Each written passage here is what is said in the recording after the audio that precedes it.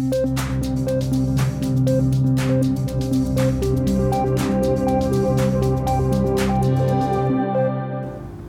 I'm Eddy Moretti. Welcome to the Vice podcast. My guest today is Greta Gerwig. Hi. Hi. Welcome.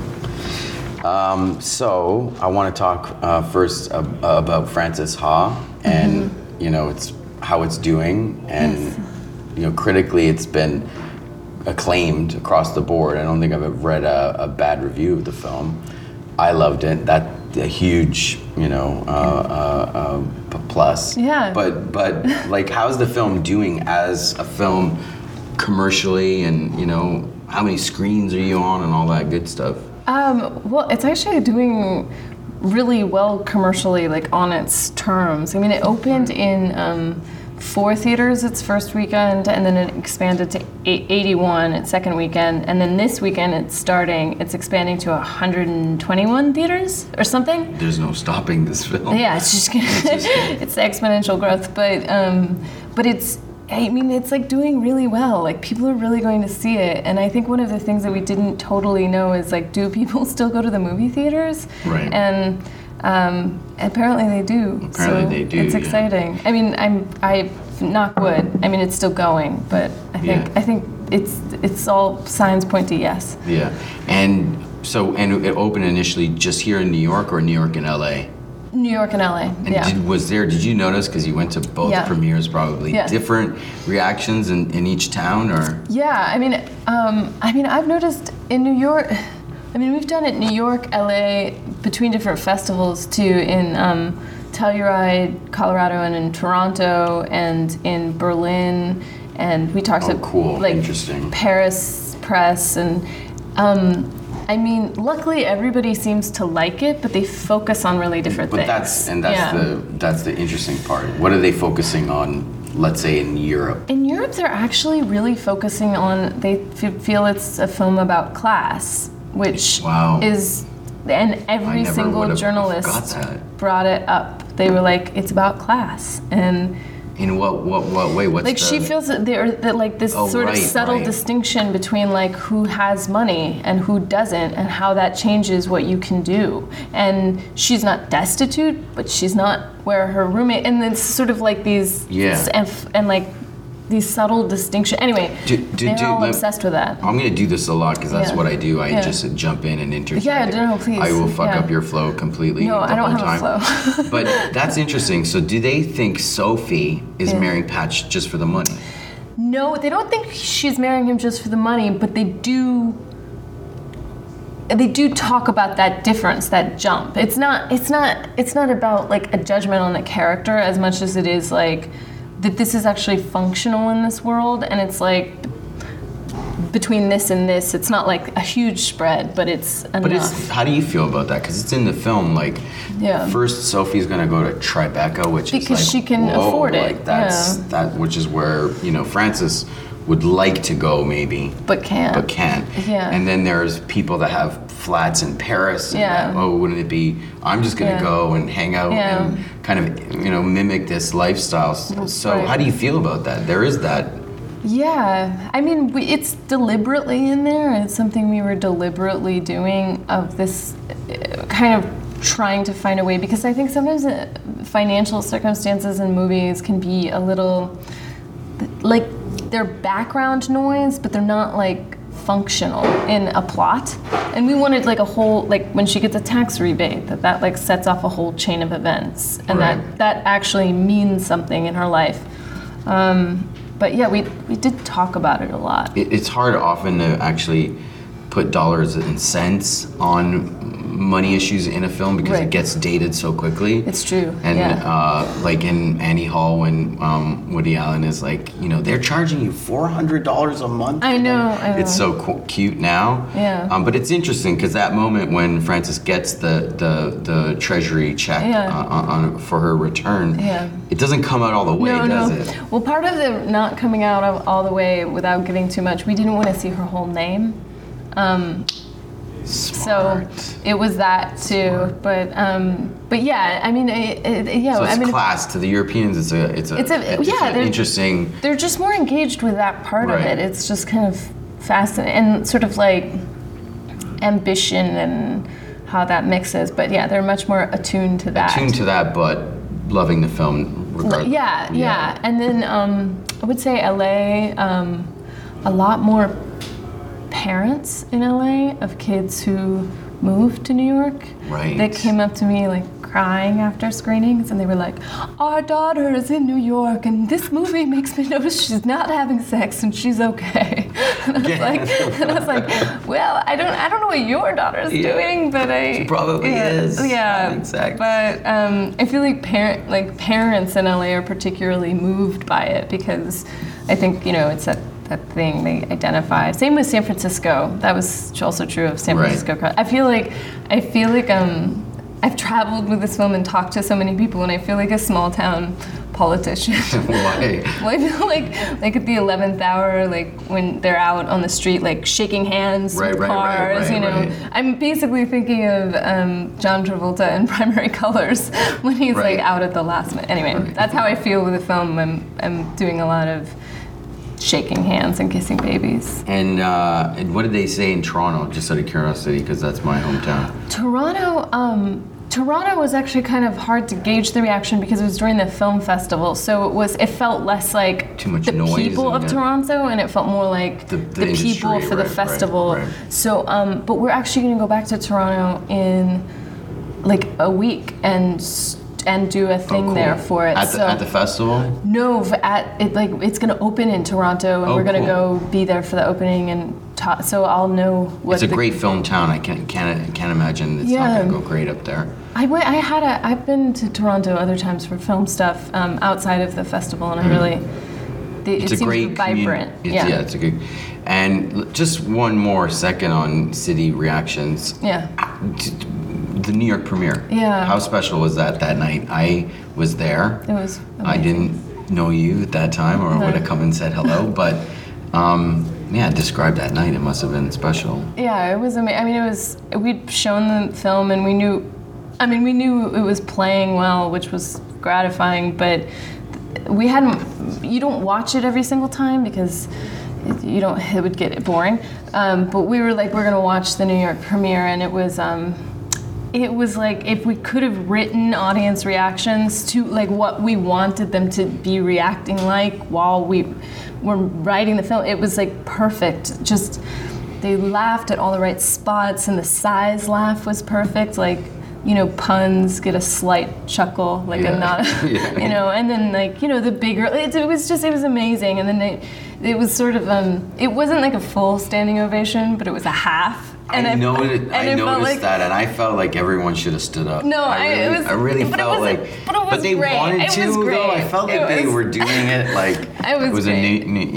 I feel like it was my version of like what I imagined having a triumph feels like. It was like. For me, the farthest I can get is a half standing ovation in my head. That's kind of, in a way, more appropriate, maybe. Yeah.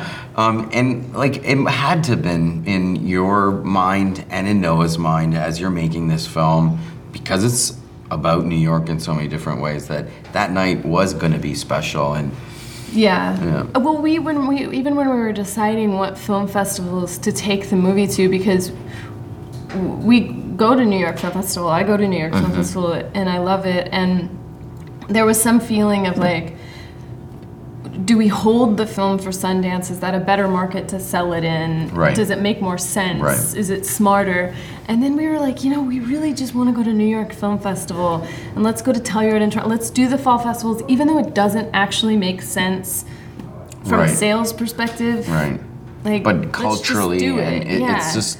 It's the end, it's the end point of that story that you guys were on. And it felt like we did the movie the whole way through exactly how we wanted to and didn't compromise at all. And it felt like, well, why would we release it in a way into the world that we were like suddenly becoming calculated about Exactly. And it's really important because I think there was a time, the film, it makes me think a lot about different moments in film history, but there was a time when directors had a festival in mind. Yeah, sure. Where they were like, I'm going to go with my new statement to that festival. I know. And Godard did it famously at Cannes, but like But that's what this city means to you. And to Noah, it's very important. It's a center of gravity. And for Noah, New York Film Festival was what, when Kicking and Screaming got into New York Film Festival, that basically saved that movie from being straight to video. Yeah. Like, because all of a sudden it was, being noticed at this very fancy festival. And it really changed the course of, I think, what he was capable of doing. So it was really cool. So I'm going to link that back to the first thing you said, which is you didn't know if people still went out to cinemas. Oh, yeah. So you said that, and then you've been around the world to these festivals. Just give us your, you know better than me and anyone else here, I don't know, what the state of film culture is, around the world. I mean, people certainly are watching movies and watching content. I don't know. I mean, I think part of this, definitely, but numbers-wise, people are not going to movie theaters as much as they used to, especially for smaller films. Like, event films are different if it's in 3D or if it's, part 6 of a Fast and Furious or whatever. Like that. Those movies get people out. But, part of the thing is, I feel two ways about it. This is what I feel. It's like bookstores in the 90s, got killed by, Barnes and Noble and Borders killed independent bookstores, and then Amazon killed them. Barnes and Noble. But the ones that survived the whole time were they're still around. Right. The ones that, for some reason, there's in Sacramento where I grew up, there's a bookstore called the Avid Reader, which is still going, and it lasted, and it feels like those institutions are going to be okay, or Three Lives or Shakespeare and Company or whatever in New York. And in LA, there's a bookstore called Book Soup. Stuff like that. Yeah. But it feels like that for film. Williamsburg has tons of. Yeah, and it feels like that way for film too. In a way, we're getting killed, but if we can kind of stay alive long enough, then we'll be I would say it's the cockroaches. But beautiful cockroaches that are it's indestructible after nuclear annihilation. Yeah. Well, I have this theory about things like this that you can sort of look at the changes and the innovations in the food world, and that's your best barometer and bellwether on how cockroaches, like great indie films, will survive and even flourish in the middle of the bigger business of film. Sure. Because, food culture across this country and around the world has been transforming over the last decade. And I've always noticed now restaurants popping up in Williamsburg or the Lower East Side or anywhere in New York and in Greenpoint or whatever being run by people who 10 years ago would have started a band. And instead of starting with a band, they're having a restaurant, and the restaurant is like a little cockroach because it's just, it's resilient. It's not part of a big chain, and it's innovative, and the food is good. And the cockroach metaphor doesn't take you so far. But I appreciate you trying to incorporate. We'll stamp that one out. Yeah, we have to. But no, I think it's hard because I also don't. I don't love independent cinema for the sake of it being independent. If great movies could be made in a certain way in the studio system, I'd love that. It's not like, we love well-made movies about people. And this movie, it took a long time to make. The script took a long time to write. Yeah. We shot for 50 days. It was made on a budget, but it was also made rigorously. And if there was a way to do that, if studios were financing movies in a way that they used to and really aren't anymore, of a certain kind, that would be great. But they're not. They're not. But I'm not interested. It's I feel like I get sort it. of I get it. I hope everyone else does, but I just got it. Yeah. It's not just about indie stuff. The cinematic, expression is meant to be, compete at the highest possible level, even though you only have $1 million or less than $1 million. It's not. We're not aiming our sights at the budget. We're aiming our sights at the product, the work of art and its literary value, its cinematic value, and its its potential to go from 4 to 150 and plus screens and counting. I know. So let's move a little bit, but not too far. Okay. My partner, Shane Smith, one of the other founders of Vice, had a question at the screening that we did for the film, but I didn't pick him. Oh. So he was upset that I didn't pick him. But his question was interesting, and it's kind of follows. He said, great story, amazing. You guys are very accomplished. You write the script, you go out for financing, and everyone's like, amazing. This is a great story. These characters are well written. It's funny. I laughed. And you and Noah and whoever else, the producers, get to that point where you're like, and it's going to be in black and white. Yeah. And that's when everyone goes, ugh, generally. Right. How was there that moment in in the process? It was really more, all of those steps happened. They just happened in a slightly different order. Noah had made a deal, and I had made a deal with the people who financed the movie, who it's these Brazilian guys. I know, I met them. Yeah. They invited me to the screen. Great guys. They're great. Great guys. They're awesome, and they were so they really gave us, freedom. And we actually didn't show them the script, and they knew we were going to shoot in black and white, and the only thing that they really knew was that they would get a movie, and it would be a real movie. It wouldn't be an experimental movie. It would be a movie that could... A narrative. It was a narrative. It would have a script. It would be, similar to Noah's other movies, and that I would be in it. And so they really took it on faith. That's wild. And they let us, and they came and visited the set, and then they watched the early cuts and were really supportive and were totally on board with the festival schedule. And when we got the black and white thing, though, honestly, was when we went to sell it, to distributors. So the producers accepted it. They did. They were okay.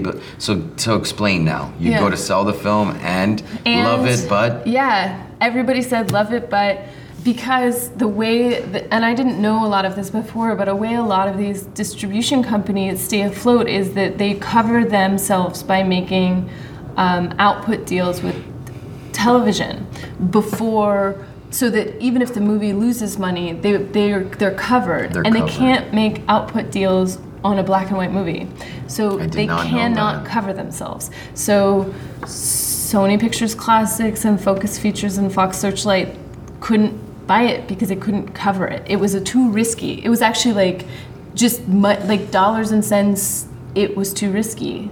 So. But was the asking price that high? No, it wasn't so high, but it's... Do you think it was a little bit release a film is expensive, even if the price of the film isn't a lot, so it's an investment. I also think it's risky. It is risky. But is it just... But it's also... Yeah, but is it a cultural thing? With some producers, obviously not these guys who are great, but with the distributors that that already says something about this film. It's not going to go far and wide. And how can that even be after the artist? Yeah, the artist. Yeah, well, that's Harvey Weinstein though, working. So he can magic. just push black and white down everyone's throats. Yeah, I think it's when they see it. It's that they see a limit to how big it can be. Right. So they immediately see it and they're like, well, we know it can't do X amount of dollars because nobody will, at a certain point, people won't go see black and white movies. But I think that in some ways, it makes it more special and more sought after by a certain demographic of an audience if it's in black and white. And there are people like Alexander Payne's new movie, Nebraska, is in black and white, and Good Night and Good Luck is in black and white. And Coen Brothers, the new one. No, the old one. The man who knew too much. No, that's Hitchcock. The man who did something interesting, worthy of us shooting a film about. I think it was Billy Bob Thornton was in it. Oh yeah. That was the creepy, yes. Yeah. Got it. Yeah. Yeah. But anyway, it's limiting is the point. So, when was it a black and white film? At what point in the conception?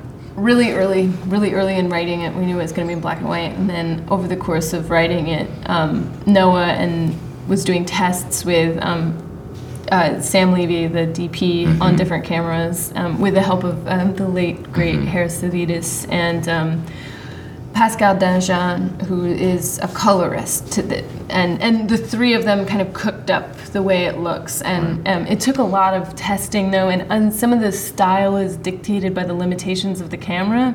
It doesn't handle movement super well. Oh wow! So you've a lot of fixed camera locking it down. But that was sort of always the way we saw it too. So it was, because I always. It's not a hand. Yeah, it doesn't feel like. It's not handheld. A handheld script, though. When I'm if you read it, probably. It might feel like a handheld script if you read it. I don't know. I mean, actually, the way I always saw it when we were writing it, and I told Noah this, and he said I see it the same way as I think I remember turning to him at some point, and I was like, I see this as like moving tableaus, right? And he was like, yep, that's exactly how I see it. And I was like, okay, good. Because like sometimes you don't know if you're making the same thing. And I think for him, Greenberg was more locked down actually as a look, and Margot was very like it was all handheld kind of follow shots. And so I know he has the ability to go both ways as a filmmaker. And is that little episode indicative of your creative collaboration? Yeah. Basically, it's affirmative. Yes. Move on. Yeah. Yeah. Because and isn't that amazing? It's amazing. Yeah. It's the only time I've ever really experienced that. I mean, I kind of excel at getting behind lots of people's worldviews, which makes me a good actor, but like maybe a bad politician. I don't know, but I can easily kind of get behind a director, the way a director wants to do something.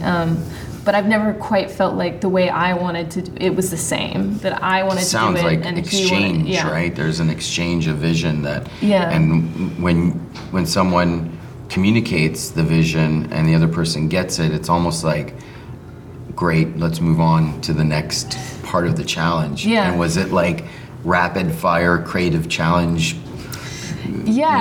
problem solving, sharing?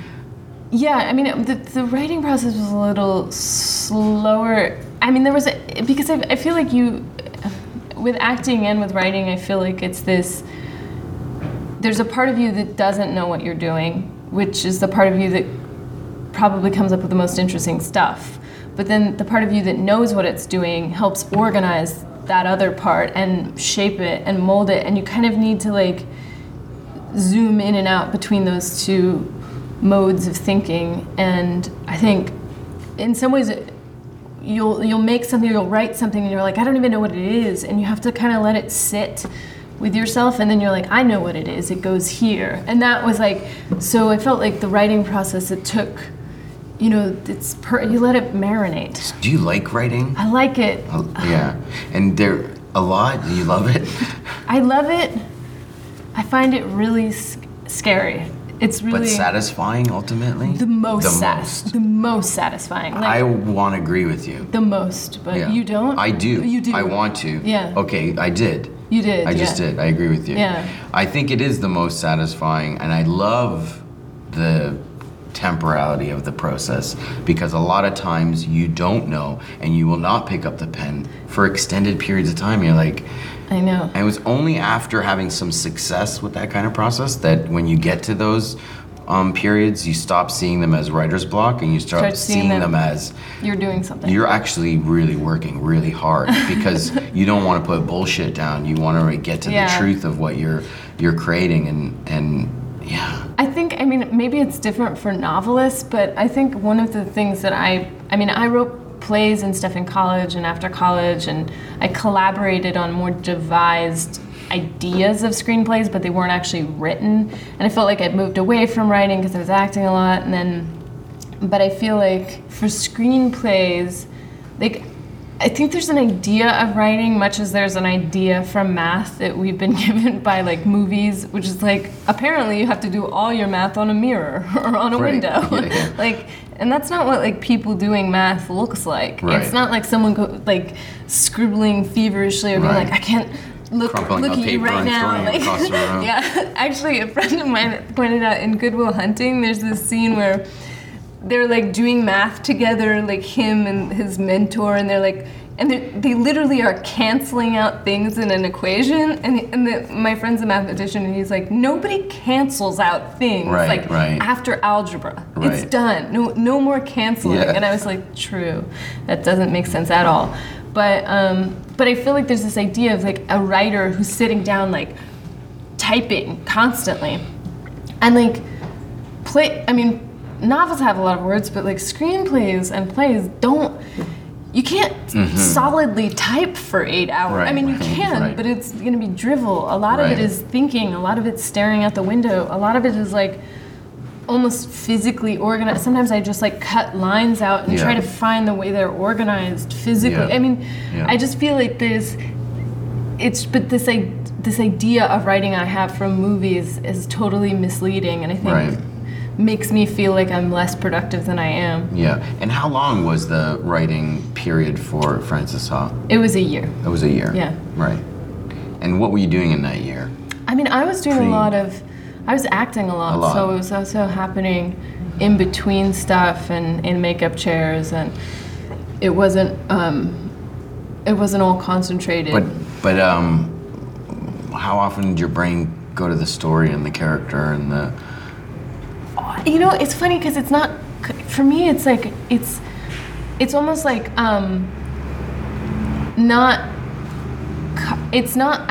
actively, it's almost like I put the money in the machine and the machine does, it's almost like I give myself these questions, like here are the problems in the script, and I don't actively think about them. I just keep remembering the problems sort of in the back of my head, and then they'll solve themselves, but it's not like... But was there a joy in that process? Yeah, like, so fun. Yeah. Because it felt like I was letting my brain do something, but I wasn't thinking my way through it in any literal way. But in a way, was, you know, that in those moments, the artwork is really coming into your life, and is that a beautiful thing for you? Fun. Yeah. It's so fun. It's also like everything... It stops being anything that resembles a career at that moment, doesn't it? And it becomes so much more important about... Yeah. Right? And it's also like, I'm not a saintly person. I'm incredibly prone to like jealousy and pettiness and self-aggrandizement. And what's amazing about it is it like cures all of it. Like the work cures all of it. It makes you so much more capable of being appreciative of other people instead of jealous of them. It makes you, it makes you more sensitive, right? Yeah, it makes you better. It just makes you more capable of like resting in what you do and knowing that that's enough. And I feel like when I've been thwarted or frustrated, that's when I'm like kind of a small person about things. Does that change that process and that kind of like, it sounds like you had a revelation in the midst of this process. Does that change the way you think of the business of filmmaking? And do you think that if that process you described was the process that most people went on in the production of film, that our film culture would look different? Yeah, I mean, I don't know. I feel like, I'm sure everybody's process is different, but I feel like if everybody kind of had access to that like total love of doing it and joy and amazement and excitement, like that kind of engagement, I think it would be different. I mean, it would have to be. But then, I get the feeling that kind of stuff doesn't happen too often. A lot of people, even ones that love film and are very serious, are still, I think, consumed in a careerist sort of mentality where the writing of a script is kind of mechanical and it kind of makes sense and it's like, wow, that was great and punchy. Yeah. But little beyond that. I don't know. I mean, I'm of two minds about it because on the one hand, it was really life-changing for me to make this movie. And I would hope that I have more experiences like that. But at the same time, sometimes I think, I go on both sides, like, sometimes I think that having to answer to an audience is not always a bad thing. And sometimes, like, the mechanics of making a certain type of movie they can have an art in themselves. Like, I don't know, I was watching like Hitchcock, like that's like he's a master, but and it's inspired, but it's also incredibly precise and mechanical in a way. For sure, but but sometimes it doesn't work. I mean, I just watched To Catch a Thief, which I don't think is very good. I don't like it as much. It's not as good as his other ones, and I don't know why. But it's a very colorful film. It's colorful and it's beautiful, but it's like, for me, there's something missing in it, and I can't tell you what. But I don't know. But sometimes I feel like having that kind of structure is good. His best films were the ones that were actually most personal to him and deeply motivated by weird stuff.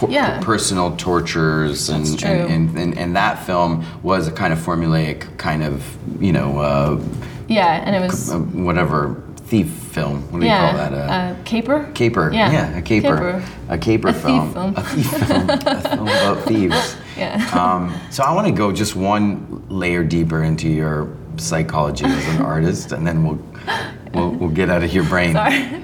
I always feel nervous when I have these kinds of conversations, because I'm like, this is just some bullshit I'm thinking this week, and then like in 10 years someone's going to be like, but you said this thing, and I'll be like, I didn't know what I was talking about. Anyway, sorry. So one more twist of the screw, right?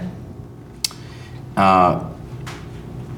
Those moments where you're not working on the film because you're doing other things, but the film is in there, the script, the story, the characters are percolating, and then it comes back to you as a problem or a question, and you engage with it, and you feel that purity of that engagement.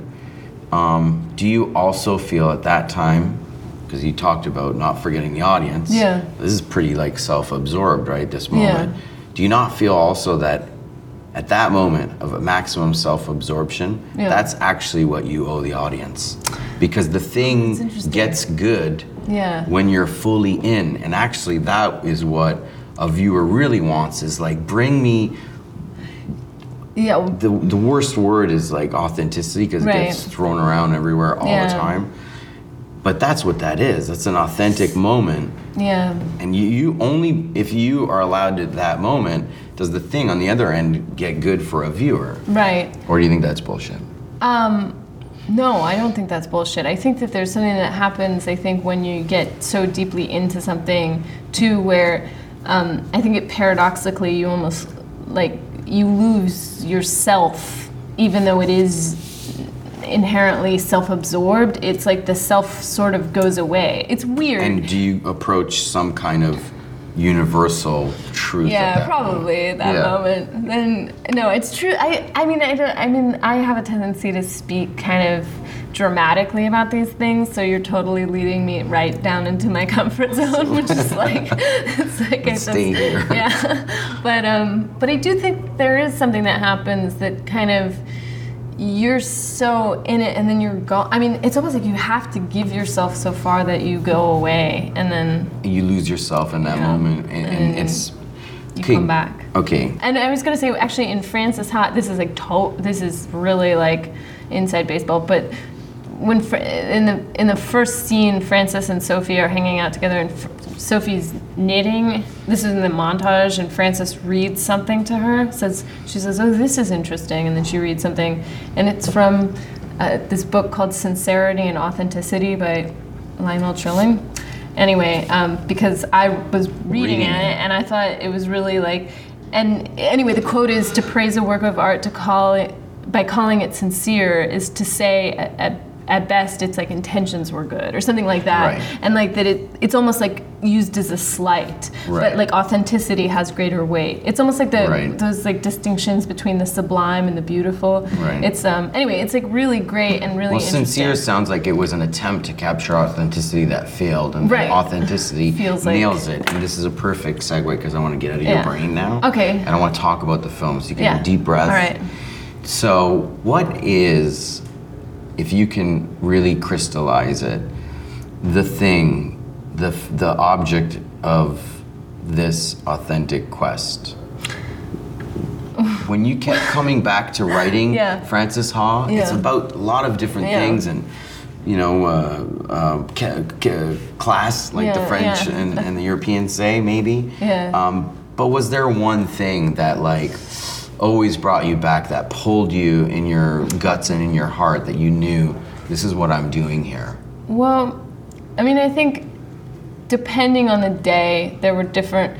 I mean, like sometimes I read it and I was like, this is terrible. This is a boring movie. Why am I writing? Who even cares? And like, I'd have this sort of like, and then other days I'd read it and I'd be like, it's funny. I don't know, it's pretty good. But like, I do think that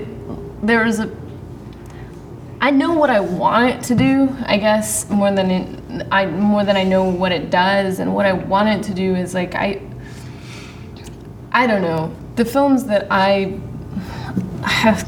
scared. It's like, I feel like I'm just gonna go into like just emotional gobbledygook about like films I love, but I feel That's like okay. It's like it's totally acceptable to talk about that. It's not like you're gonna swear like a sailor on shore. I know, but I feel like Frances goes through this kind of hero's journey almost, and that seems epic in a way, even though it's small. And I think finding, like, to me, I mean, I feel like I can talk about this even though maybe somebody will watch this who hasn't seen the movie, but like at the end, to me, her doing what she does and accepting the job that she does, but then making art anyway, like choreographing her dance, like just like there's something in the doing of it, and like and that like there's like a way that she stops reaching for things and she starts being and just working from there. I find it very emotional when other people do that. Yeah. Like my dad when I was growing up did for himself, and he's not like a hammy guy, but he did stand-up comedy like for himself, and I don't know, and like I grew There's up something like triumphant in that, so like triumphant, so heroic about that, yeah. And like something about like I grew up watching a lot of community theater, like there was a couple professional theater companies in Sacramento, but it was mostly like City College and the State University in Sacramento, and then just like community theaters that were non-professional, that people like substitute teachers or doctors or people in the community who worked at coffee shops would on their downtime be in musicals and plays. And I don't know, it's a huge, to me that like, well, not only is it personal triumph and of personal histories, but I think it's like maybe even a neglected character in the history of literature or film. I was always struck by the character. If I was smarter and better, I'd remember the name. At the end of Amadeus. Yeah. And what's his name? Salieri. Salieri. Yeah. And he. Oh my God, I watched that movie so many times. Yeah, do you remember, that scene at the end, for me, identified like a really powerful trope or which is, he's the failed Mozart. Yeah. He's not the good guy. Yeah. He's shit. He was the one stealing. And he's exiting the whatever, the sanitarium or whatever, and he's like, I bless you as like the... Everyone's playing in my mind, everyone's playing Mozart as he's like, yeah, but he blesses them, right. like the Prince of Failure basically blesses you, as yeah, it's like in a really interesting character, and not only that, but there are like a lot of real people who had these ambitions to be a singer or to be a dancer, and at some point there is that moment in their lives where they hang up the skates. Yeah, I mean, I like really for me, like the Salieri, like the idea that he was good enough to know that he was not as good as him, exactly, and that he knew it the whole time, and even though he was celebrated, and even though Mozart was like down, he knew he wasn't as good, and like that's like that torture, so heartbreaking. I love that movie. Yeah, like I mean, I didn't make, Amadeus, but I don't know. Frances Ha is she's at that moment, right? Yeah, she is. I mean, yeah, that's one of the. I mean, that's sort of like the giving up, but the kind of courage in giving up a certain aspect of something is part of it. I mean, I feel like there's always kind of like there's a thing that I'm driving towards, and I'm sort of failing in different ways all the time. I'm always surprised that it's not better than it is whenever I see myself act or like make something. I'm like, oh, God, I thought that was really great. I mean, it's not that it's bad, but it's like for some reason, like I thought it would be even better, like all the time. Right. And how about with this film? Do you feel that way? This is as close as I've come, but I still felt like the first time I like watched it all the way through with all the edits and the fixes, like I was sad. I was sort of like, that's it. Oh shit, really? That's all we did? It felt like it was more. But I mean, I think that's probably why, everybody goes crazy at a certain point, because it feels like, you're just trying. It's just endless, like trying at the same thing and failing in different interesting ways. Right. I don't know. Yeah. I was gonna say something semi-pretentious about Godard, saying that all of his films are failures, and he always accepted that in advance. They're never going to be the things that he wished and he wanted them to be. And just the varying degrees of failure is his whole cinematic career. In a way, it helps you, I think, get over any fear, because you're like, well, it's going to be bad, so I could just start from there. Yeah, it saves you in a way, in advance. Okay. Maybe one last question. Oh, sure. Frances wanted to be something. Oh, yeah. At least one thing. Right. We don't know if she wanted to get married or not, but she wanted to dance. Yeah. Right? Definitely. And her life deals her a hand. Yeah. And she is kind of Salieri in a way. Yeah. But she finds a new path. Yeah. Where she can have that and still do the other job and the other thing. Can you detach yourself now from that decision and look back at it and go, I'm going to now explore the other type of person who would have said, you know what? Yeah. Who would like smash their fist on the table and go, I do not accept that.